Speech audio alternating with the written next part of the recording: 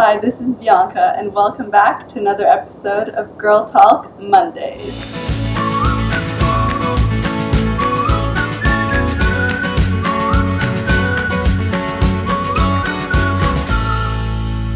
So today I have Nika here with me. She's the founder of Paradise Row, the handbag brand born and bred in East London. And so today we're going to be discussing all about her brand, her business, her career, why she decided to found her own company, and everything about Paradise Row and what it's been doing for the East London culture.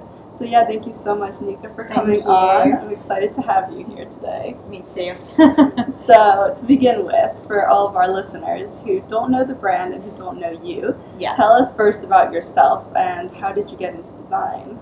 Okay, well, I actually was a management consultant before I started Paradise Row. I was in that industry for 4 to 5 years. However, all growing up, like my whole childhood, I was always designing things, constantly designing things. But back in my head, I thought it was just a hobby. I didn't realize make a career out of it. Then it got to a point when I was in my job as a management consultant where the creativity stalled, and I went on to apply for this mobile app design Santander, and I won out of hundreds of applicants, including some seniors. And when I won, I was like, okay, this is the turning point for me. I knew that I was meant to design something, create something of my own, and my skills and my vision weren't being utilized enough. So that's where I started going in. You missed that. You wanted that creativity in your life, and the job that you had before wasn't. Yes, but I had to see that's sort of why I kind of. Oh, interesting. Yeah, launched into it. Yeah, because it's a very different background. Yes, totally. And sometimes you find that as well with entrepreneurs, that their career and then what they launch is completely different. And I guess that passion, right? Exactly. And I always wanted to start something up on my own, but I didn't know what. When I was younger, as I said, when I was designing, I was always envisioning starting a brand. Yeah. But it falls to the sidelines. And then when I actually studied psychology and business psychology as my degree and for my master's, I knew that I wanted to set something up which does social good. I had no idea. There was just something inside me that was like, I want not just to create a brand or a business for the sake of being a business, but something that benefits people, community, and so on. And then eventually, with that turning point of at Santander, I live in East London. I live in Bethnal Green, and I was reading an article, and I discovered that where I live, London has such amazing history. So I always love reading about different areas and what's happening in them. And I found out where I lived was a really heavy textile manufacturing area 40 years ago and beyond. 40 to 30 years ago, it started declining, this industry, because a lot of London brands were outsourcing for cheaper labour. So that kind of decimated the industry. And in a 10-year period between 1986 and 1996, a lot of these brands moved their production to China. And that was kind of the light bulb moment for me, where I was like, right, I want to create a brand that is powerful enough to show what's happening with this industry and almost like reverse it, be a catalyst for other brands to start making locally. Because I think a lot of people don't realize when you move production elsewhere, the social impact it has is terrible. Jobs are lost, so people move away to get a new job out of the area that they grew up in, and therefore families have to separate, and communities are a decline, and they are also split as well. So I don't think people realize the social impact of producing locally or moving it abroad. And so that kind of all just came full circle for me, and that's how Paradise Row started. Yeah, near your home, and it started with the idea of social and helping the community. Exactly, and it was brought my two worlds together. social impact and design Yeah. in a brand. It's not often that you hear stories like that. I mean, not to think about any brand, because everyone who starts their own business is, I think it's a wonderful thing, entrepreneurship, but it's so rare to hear the idea of starting up a business for the social good and then being like, okay, so what can I do?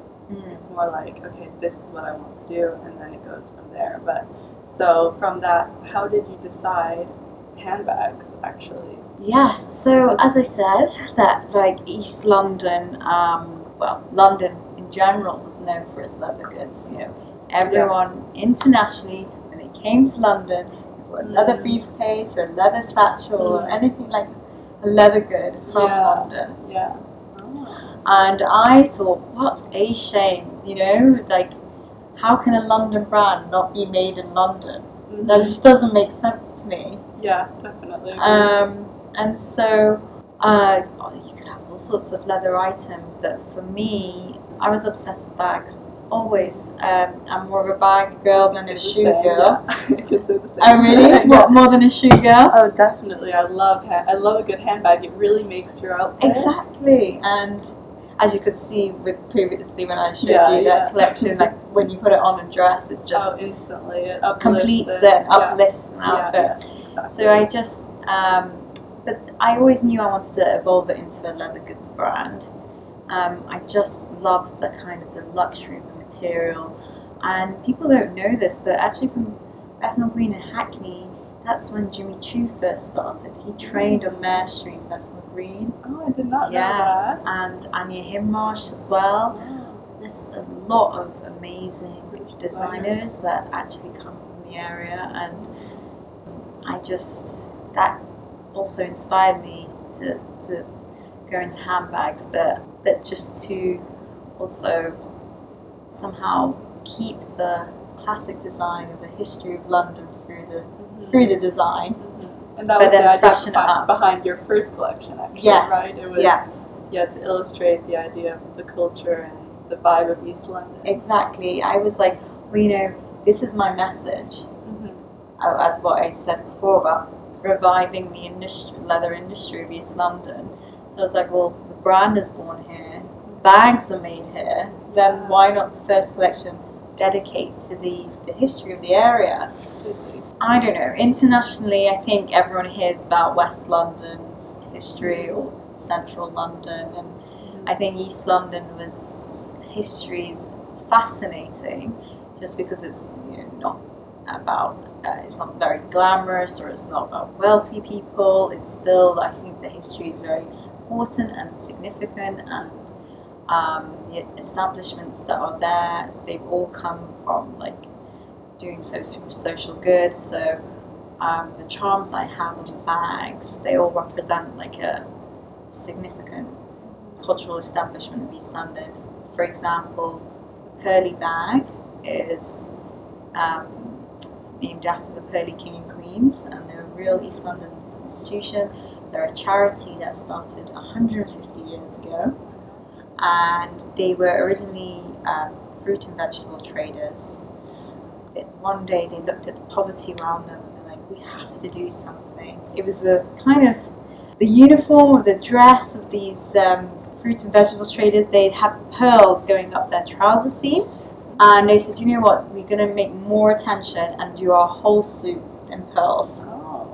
And then they were getting snapped by press and so on. They managed to raise money for local charities around them, local hospitals, and now these suits, they're passed down from generation to generation. So if you see Pearly King like on Brick Lane nowadays, you know that their great-great-great-grandpa was the original Pearly King, and it was that title's been passed down to them, and it's almost like their duty that they have to do charity work.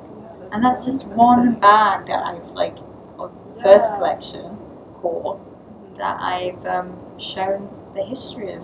It's so interesting. You really put a lot of thought and attention into the bags, not only in the design but in the meaning behind it. Yeah, that's so important to be aware of your surroundings and your culture. I think otherwise I won't be able to design. I think for me personally, the history and society and culture around me really informs my designs and creates that vision in my head. Otherwise, that is my personality. That's what I'm inspired by. Yeah. And that's you need inspiration to Exactly. design. Oh, completely. But so how have your collections evolved over the years? So now it's coming up to almost 3 years of Yes. Paradise Row. In So 2020 will a be young brand, already doing a lot. Actually, I've noticed your company was featured in articles on British Vogue, Harper's Bazaar, The Telegraph, as like a brand to watch out for 2019, 2020. Oh yeah, that's Telegraph So, luxury. Yeah, Yeah. Telegraph. So it's definitely, I think it's definitely making waves in the British thank you. industry. But yeah, so you spoke about your first collection, and then how have your next collections been different to that? So when I released the first collection, I was really blown away by people approaching me, and especially brands in the hospitality industry, like hotels and restaurants. And I was like, okay, and they were like, yeah, we love the leather. We've seen your collection. We love the leather that you use, and also we love your brand story. And I was like, hang on a minute. There's so many kind of British leather brands. How come they're approaching Paradise Row?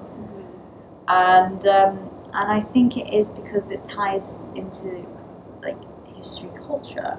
So for my next collections, I was like, do you know what? I'm doing once a year collection, and each collection will be designed based on different aspects of society. So the first one being culture, specifically the East End, where the bags were born. The second one was on psychology. And the third one now is going to be on yachts. I love the Empathy collection. Actually, I love your new collection that's launching. I think that's my favorite.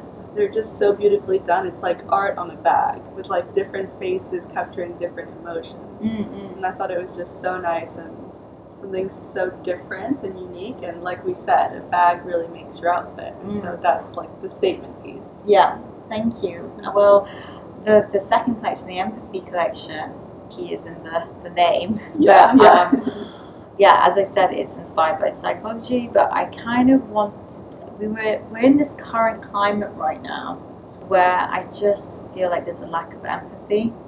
So I kind of like my message to the outside world, and you know, some people are orators, some people are writers, I'm a designer, this is how I get my opinion and message across. I was looked into, I think, 5 emotions that you need to feel regularly to be an empathetic person. What makes you an empathetic person? If you regularly feel joy, if you regularly feel hope, you also understand sorrow, and you feel that from time to time and accept that. You feel love and you feel awe with the world around you. I think a lot of people don't actually feel awe anymore.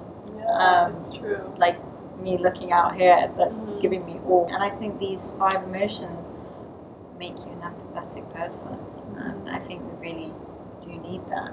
So that's how it drove that design for that collection. So about the design process, I'm super interested in this. Did you have any prior knowledge before going into design, especially with leather goods, because it's so complicated to work leather? So what was your background in terms of the design aspect, and how long does it take you to go from like initial idea planning down to collection launching? Wow. Absolutely no design qualification. But as I said, that I was always obsessed with designing from a young child. And you know, my parents and my family, they all come from professional backgrounds. You know, having a creative career, I was not even surrounded by that. So I didn't even know that was an option. So I was just creative at school, creative, you know, after school, and that's why I had the confidence in myself to know I was able to design.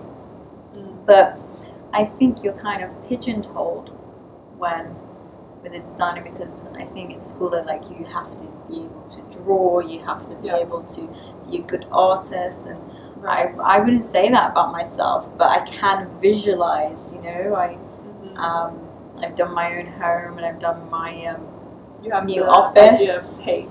Yeah. You've got the taste behind you. Well, thank you. Yeah. I'll let you say that. but Without yes. being, the artist in like the traditional sense. Yes. Because you don't have to have a good taste and a good style and an understanding of people. And as long as you find someone who can actually understand what you're visualizing, and they're good at the technical aspects, and they somehow get your vision across to them, Yeah. and they are able to do the technical drawings, then that's fine. Yeah. How I even went from this, thinking of the idea and launching the collection, it was a tough one. Yeah. This whole industry, this whole leather industry, is underground. It was built before online, before digital, and it's still underground. So they're manufacturers. They're not brands. They don't need to be online. They don't need to showcase themselves. They just work with their current clients, contacts. Yeah. So I was like, how the hell am I going to find a manufacturer? But I knew there were some around East London, but you Google and they wouldn't come up. Yeah, it's not the kind of thing that's like, okay, here are some. Exactly. I'll go, it's something that takes a lot of time as well. Exactly. So I knew on Brick Lane there was quite a couple of leather wholesalers, like leather jacket wholesalers. So I literally went from door to door, knocking and be like, do you know a manufacturer? Do you know a leather skin wholesaler? They're like, speak to my brother over there, speak to my brother over there. They call themselves brothers, they're not actually brothers, but they know each other well. And it took me about 6 months to come up to find a good leather supplier and a leather workshop. Oh, okay. Just from being passed around like a ping pong ball. Yeah. Because that's the only way to do it, because I never had the contacts. So I was just relying on one person to put me in touch with another person to put me in touch with another person. And that's how it happened. But you were ambitious and you wanted to get it done. Yeah, it's so funny because when I think about, can I do this now? A few years later, I'm like, oh my god, I had so much energy at the time and patience. You do have to have patience with something like that. Yeah. I would say, with launching your own company, no matter what it is. And when you find the workshop, they have the contacts for like a pattern maker and the knife makers. Those who don't know, bags. You can't just cut the leather skin by hand. It's very difficult. So they almost look like cookie cutters of the shape of the part bags to cut leather. So that's how I went from an idea to finding a workshop. Yeah. So I'm happy with the fact that it's a once-a-year collection, because that's how I want the brand to be. It's nice because it's more niche.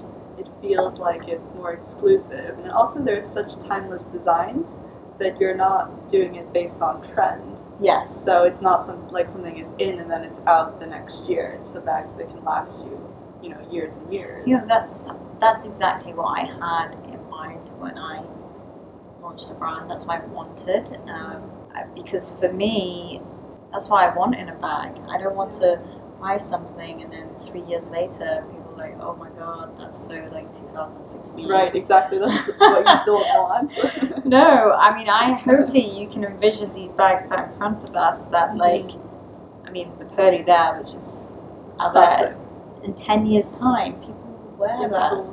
And everyone of different ages as well. Yes, I think I've seen my customers really vary in age. Yeah, that was so important to me. I didn't want something to be throwaway, and so for me it made sense to do it once a year and take time producing a beautiful collection, and for it not to be seasonal, it doesn't make sense. And the leather I used also keeps that seasonless. And I think to not go down the trend route, I never watch really what's trending. So to keep it classic looking, as I said, my inspiration is from current climate, society, and it comes almost as if, how artists are informed for their artwork, same with me. And so that's why the designs are quite different from from other bags trending or and what's trending, fashionable at the exactly. moment. Yeah, and you can really tell your inspiration is more art. Like, I feel like to me the bags look more like an art piece, even though they're really wearable. They look more like an art piece bag, which I think is really nice. So I know we touched on this a bit, but your collection is really about being eco-friendly and sustainable. So could you just speak about why that's so important for you? I know you mentioned about the factory and making, like, you're having your production in East London. Yeah, and the social impact. That is the main kind of ethos, Paradise Row, social impact. Yeah. But the other side to it is like there's so many benefits to making locally as well, because you know when you launch a fashion brand, and often they become international fashion brands, people don't realize that you get the material from, and you might have 20 parts to the product from different countries, and you ship them over everywhere, and then so that really results into high carbon emissions. But because it's local, I could like walk or take a bus to my manufacturer and the wholesaler, and everyone who works for the brand. And I've kept this local because I was like, well, it makes sense. There's so many talented people in this area, from the back operations to the front. So me, I'm from Bethnal Green. So the workshop and the wholesalers based in Dalston. My employees from Shoreditch, my other employees from Stoke Newington, photographers, Hackney, graphic designers from Bethnal Green. So everyone, so keeping everything local, that really helps with low carbon emissions as well, and like that's important to me. I even like the packaging is even produced in the UK as well. So and then leather. Well, the leather is vegetable tanned leather. Oh, is it? Yes, and it's just so beautiful and it wears so well. It's the most expensive type of leather. Vegetable tan leather, the process of that is used to be the artisanal method of making, how to make leather over, 60 years ago, 50, 60 years ago. 90% of world's leather now that you see is chrome tanned. So chrome tan has really taken over. And chrome tan is converting the animal skin into leather using chromium salts. It's faster, it's cheaper, and you kind of get some colours that you wouldn't be able to with vegetable tan leather. Yeah. With vegetable tan leather, you dig pits deep into the ground, and you use nature's resources like bark, leaves, trees, fruits like berries, and the natural occurring tannic acid in those vegetation converts the animal skin into leather. And that's how they used to make leather back in London a long time ago, until chromium salting.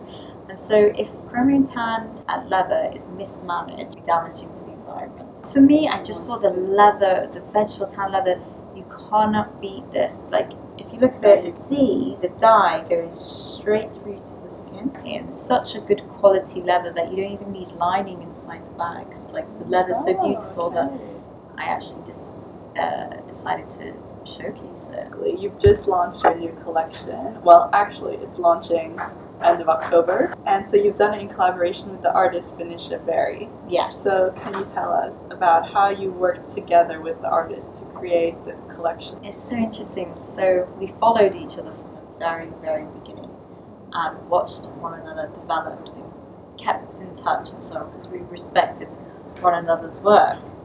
And then when we caught up, we were like, why don't we just start a collection together? We both said that we'd really like to collaborate with one another. And it came at such a good time because, as I said, different collections are inspired by different aspects of society. And I was really thinking of a third collection to do, on the arts.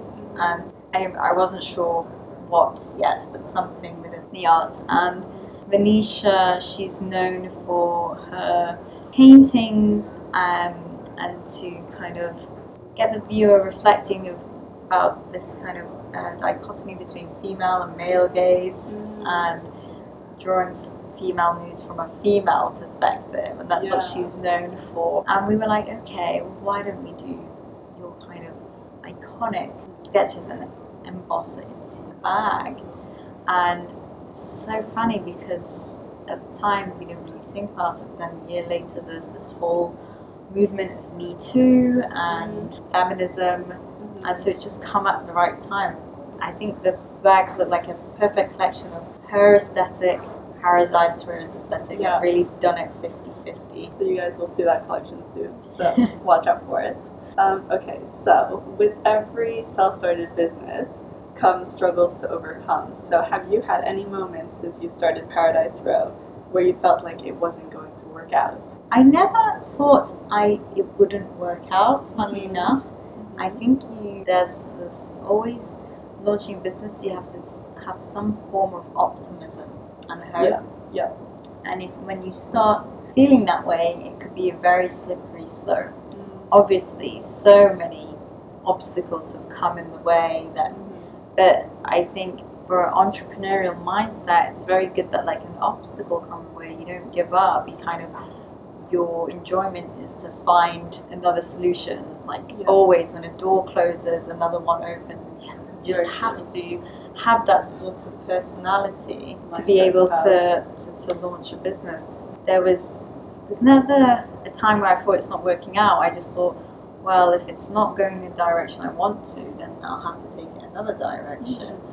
But I think what's very difficult, because I didn't come from a brand industry or fashion industry, is not having the contacts. So I see a lot of brands leveraging their contacts, especially with influencers, and being able to be like mainstream immediately. But it works for me that I'm not. So I quite like this organic growth and then actually growing true fans and followers of the brand. Exactly. But yeah, there's times where you're like, oh my gosh, some other brands have it so easy, and I've got to work like 10 times as hard just for people to recognize or notice the brand. And it takes time, especially if you're a new brand, to get that recognition at the beginning. And so that's a little bit disheartening because everything seems to be about social media at the moment. So. Yeah, very much so.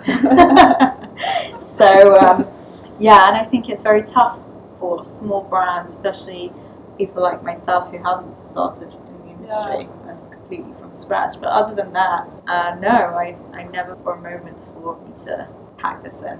I mean, yeah, 'cause you hear different perspectives from different people, and it's such a nice thing when you know something is going to work out, or you know it will work out in some way, shape or form, no matter how you get there. You could take a different path, but you want to get the same end result.